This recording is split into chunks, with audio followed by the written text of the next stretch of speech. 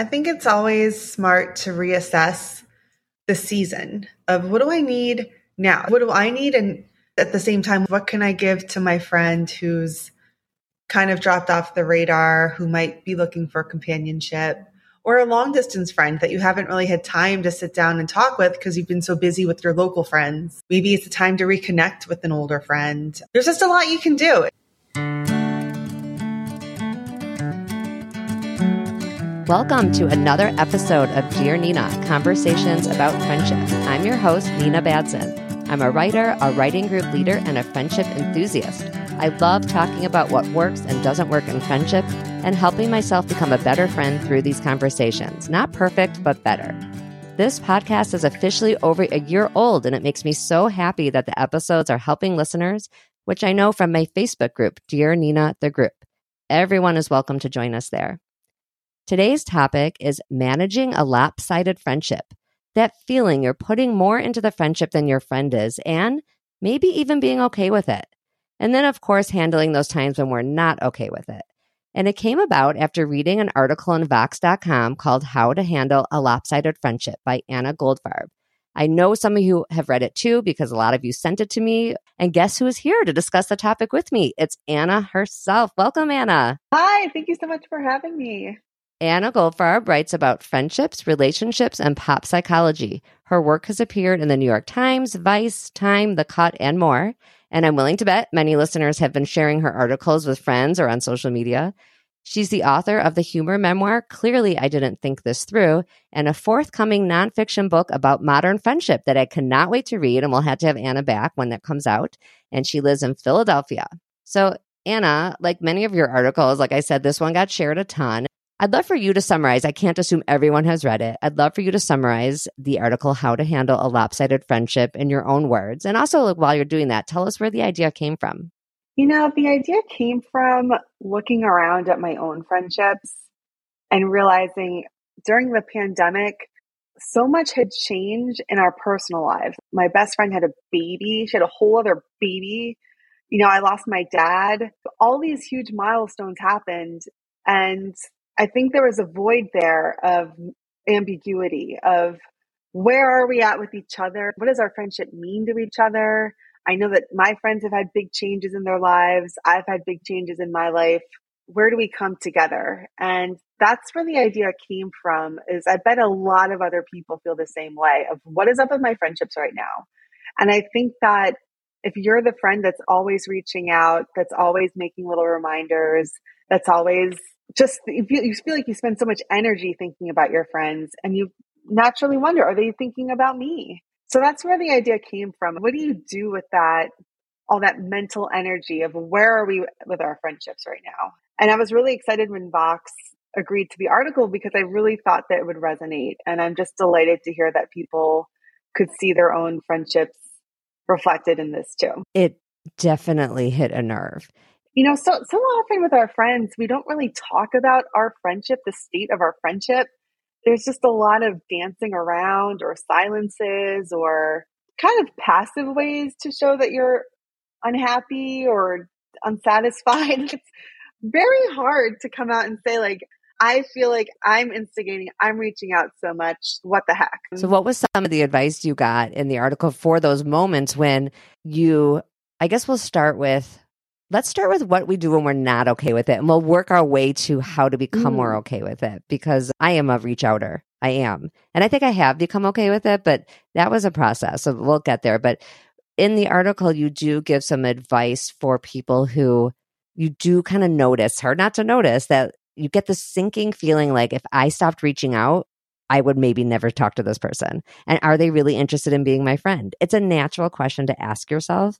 And I've done an episode before where we had someone write in with this exact kind of thing. I feel like if I were to test the friendship, it would fall apart. And sometimes we don't want to do that necessarily because maybe you want to keep the friend. And I did have someone call in on the voicemail. I had previewed the question in the Facebook page. And so sometimes I'll do that. I'll leave a number to or a website where you can leave a message. And someone did leave a message and she said, I'm the friend that never reaches out. And that's because I'm just bad at it. And I thought it was so important to have that point of view that some people it's not personal. That said, it still could get tiresome if you're the one who's always doing it. So yeah, what were some of the tips that you got? I think the biggest tip was to resist the urge to make assumptions.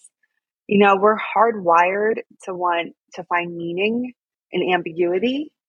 And I would really caution people to resist the urge to tell themselves a story about what's going on. Because a lot of times the stories are made out of thin air.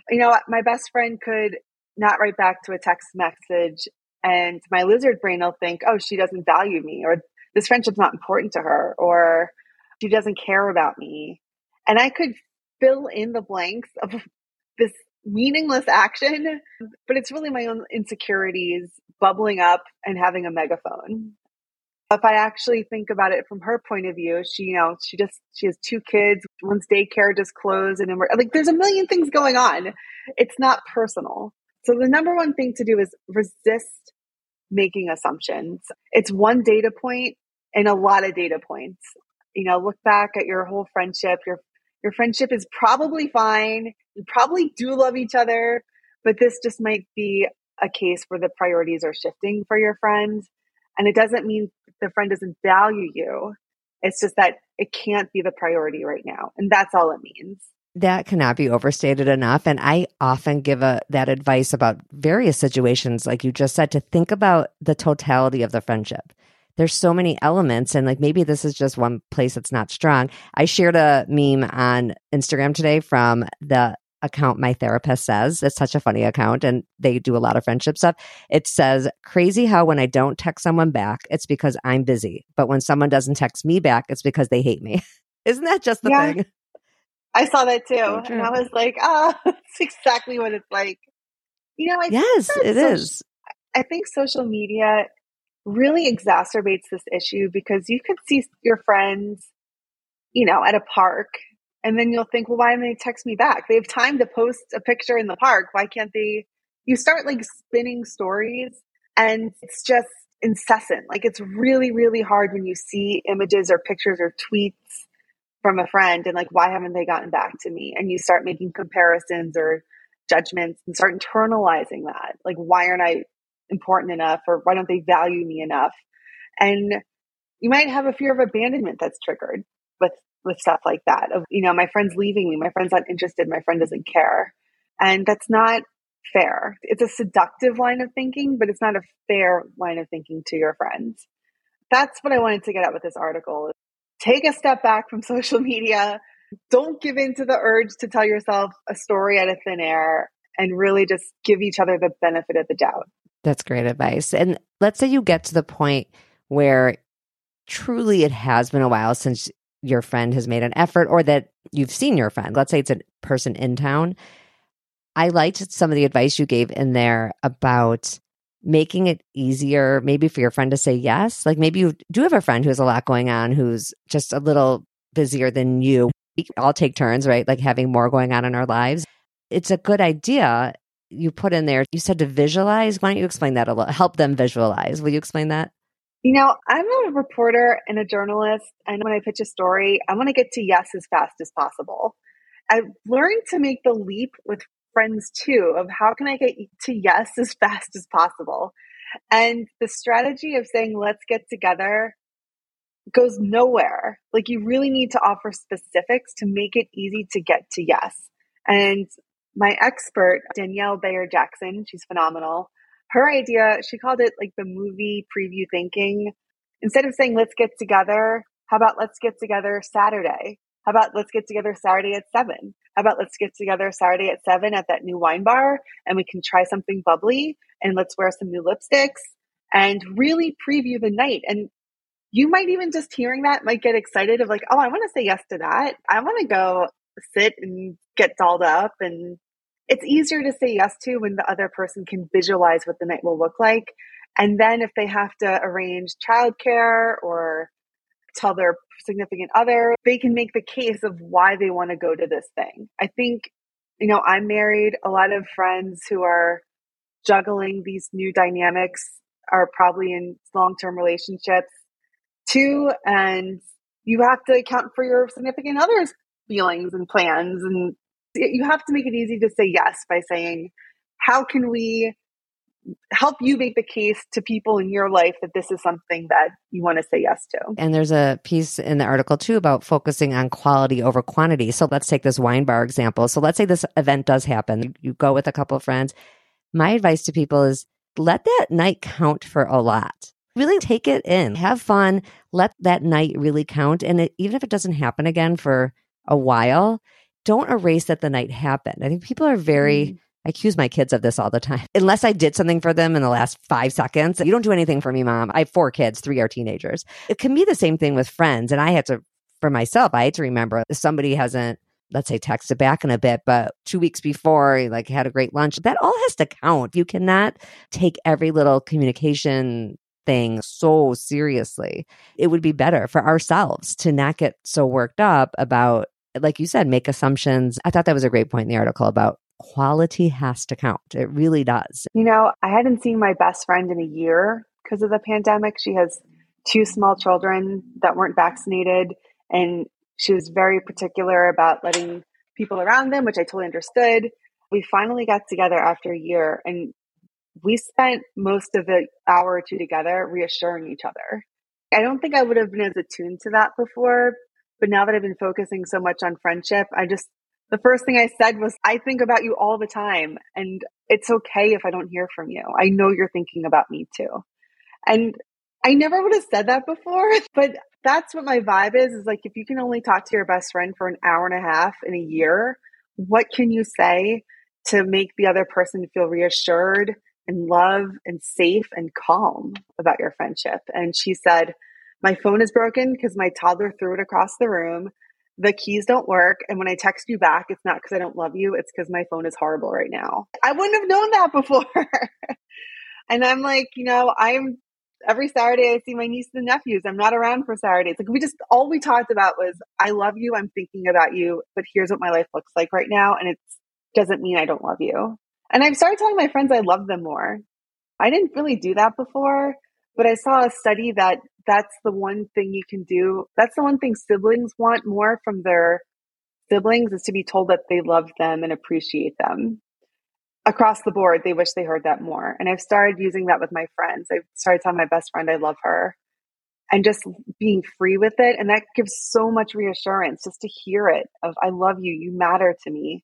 I don't want my friends to ever question our commitment or if we're in a good place. And that's something that we can do. We can take control and just reassure our friends, I'm here for you and I love you. That's a really actionable thing all of us can do. I'm so glad you said that because, it speaks to that assumption thing too. Just like we are making assumptions, all of us, about what our friends might be thinking, they're also making assumptions. And sometimes we can just get rid of the assumptions and tell people. If it's positive, that's easier to tell people and compliment people. We want people to see us and acknowledge us, and anything we all want, I think we need to learn to give.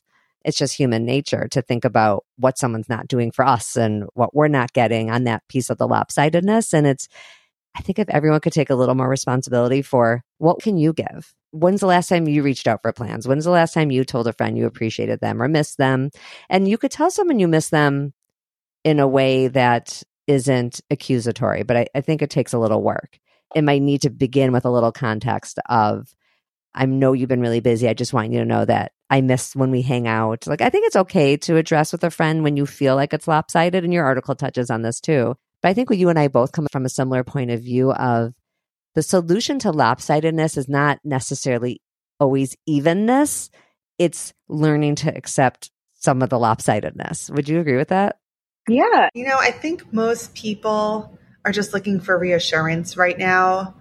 It's been a tumultuous, stressful few years filled with a lot of uncertainty. And if you're feeling distance or like you're on shaky ground with a friend, the best thing you can do, I think, is just reassure them that you're here for them whenever they're ready or have space or even bandwidth. I'll be here.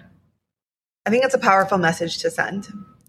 It is. It's in letting someone know that, like we were saying, the quality over quantity, that if you're missing them, you're really not asking that they text you every day, call you every day, and that you're still there for them, that you're not testing them, that this isn't a loyalty test of friendship.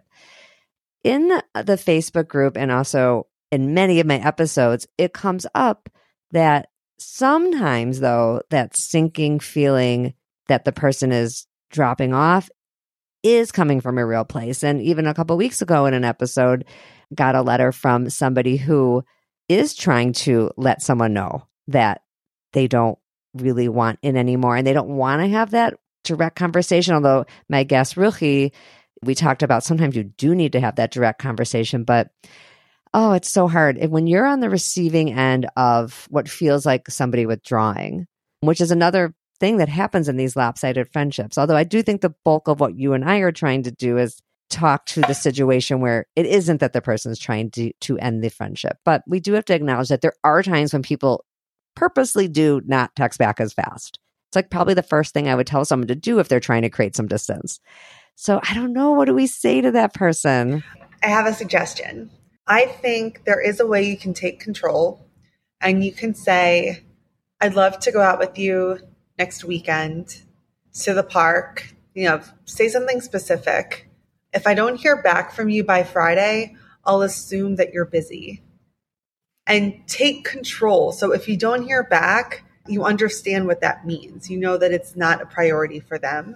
I would encourage, if you're not hearing back from someone, have that non-response be a response in a more explicit way.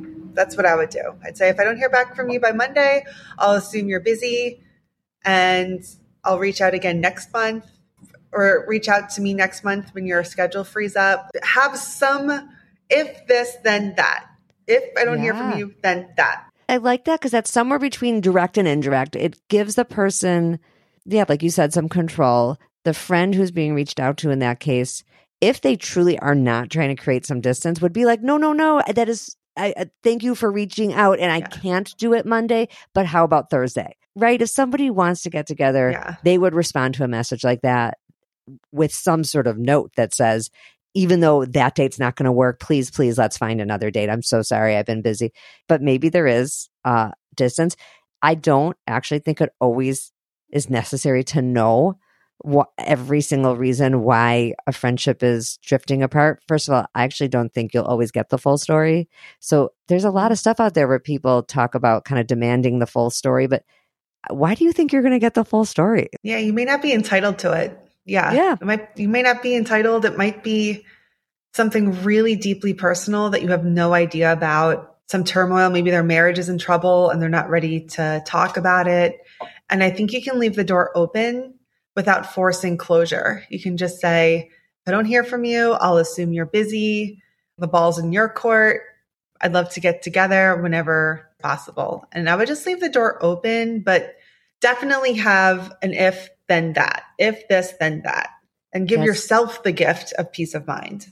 Yes, this is great. Leaving the door open, not burning a bridge. And then I would say the final piece of advice here is lean into other friendships. For better or for worse, and there's a little process of mourning that this friendship isn't going to take the space that we hoped it would. And doesn't mean forever, like we're saying, but for right now, this isn't going to be your daily text person anymore if it was, or this isn't going to be like your weekly take a walk person for now. And therefore, this is that opportunity to lean into somebody else, somebody new, somebody who maybe has been reaching out to you. That teeter-totter, isn't that the image on your article? Sometimes we're at the bottom of that and sometimes we're at the top of that. I don't know if you have found that, but there are, people I probably reach out to more and people who reach out to me more. And so maybe in an opportunity like that, who's been reaching out to you that maybe wouldn't mind if you actually reached out a little more? It's a good time for that. Yeah.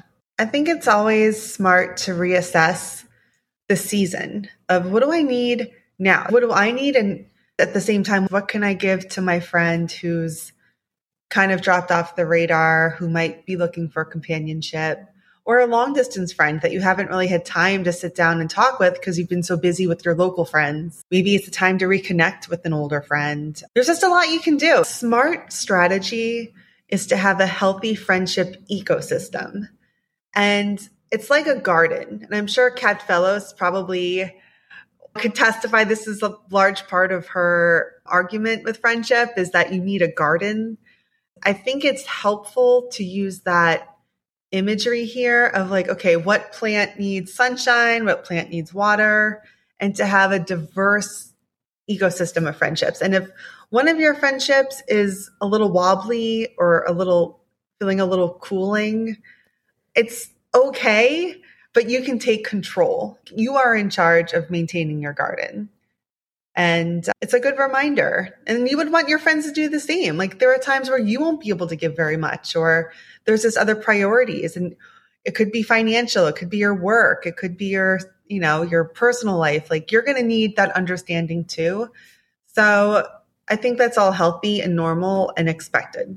I love that mindset. It really is so much more of a calm place to come from, which I know is a point of view in your work and in your upcoming book. And I love your point that we all need room too. Like we all need grace sometimes to not be as good of a friend as we are other times.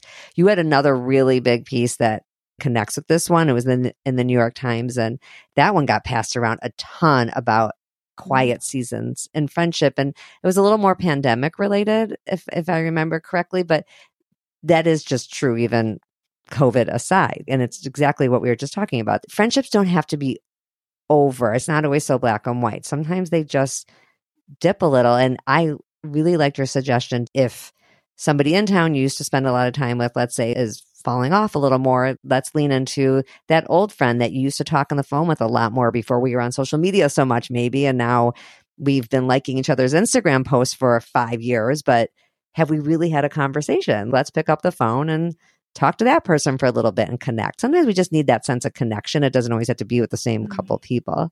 I saw in a newsletter, I don't know the name of the newsletter. I wish I was better, but it brought up the point that everything on the internet is the past. And every post you see from a friend or a comment you write is in the past. They're going to be reading something you wrote in the past, or you're looking at a picture that took place in the past. And part of the reason friendships feel so nourishing is because it's in the present. So if you're feeling lonely, if you're feeling like you're not getting that nourishment from the level of connection, text messages are really in the past. You need something now. It just feels so different to have that now component. I would look at what you can give yourself now to give yourself that feeling of connection. And that's going to look, in person, phone call, video call, things now. And I think that might really boost your mood and give you that connection that you're looking for. I think the overall message, and this is a great place to wrap up, is everything you just said speaks to kind of the whole theme of managing a lopsided friendship is oftentimes taking control of our mindsets, giving people the benefit of the doubt, not assuming the worst, not assuming we even know anything, and trying to reach out. Like you reach out, try to set a time, set a place, make it a visual thing that they can see what it is. And then just realizing we do need these connections. And if you're not getting it from the couple of people it's feeling overly lopsided with, then take control and lean into other friendships. That's our summary. Did I miss anything? No, that's a really great summary. And my final thought is friendship is a gift. Friendships are voluntary. We're all here because they mean a lot to us. And it is a gift, but there's also gifts you can give yourself with friendship. And part of that is taking control and being mindful of the way you frame requests, being able to give the benefit of the doubt to your friends. Those are gifts you give yourself too, of I'm just going to assume we're all good. I'm going to assume everything's okay. I'm not going to catastrophize. I'm not going to spin a yarn about what this means or doesn't mean. And those are gifts you ultimately give yourself. I love it. And I'm so glad we finally met in person over a video chat. I've been a fan of your work for a long time. I cannot wait for the book. Can you tell listeners where they can find you and get to see your work as you always have stuff coming out? Yeah, you can find me on Twitter at Anna Goldfarb. That's Anna with 2 N's. Instagram at Anna Goldfarb. And my website, annagoldfarb.com. I just can't wait to continue the conversation and really help people feel calmer in their friendships of everything's good. You're going to be okay. We're going to get through it. And you have the tools to get through this. I promise you. Whatever friendship problem you have, we will get you through it. It will be okay. And we're going to have you back when that book comes out. And in the meantime, I'll see you. I know we're connected on Twitter. I got to go find if we are on Instagram. Everybody, thank you so much for being here too. Come back in a couple weeks. As I always say, when our friendships are going well, we are happier all around. Have a great week.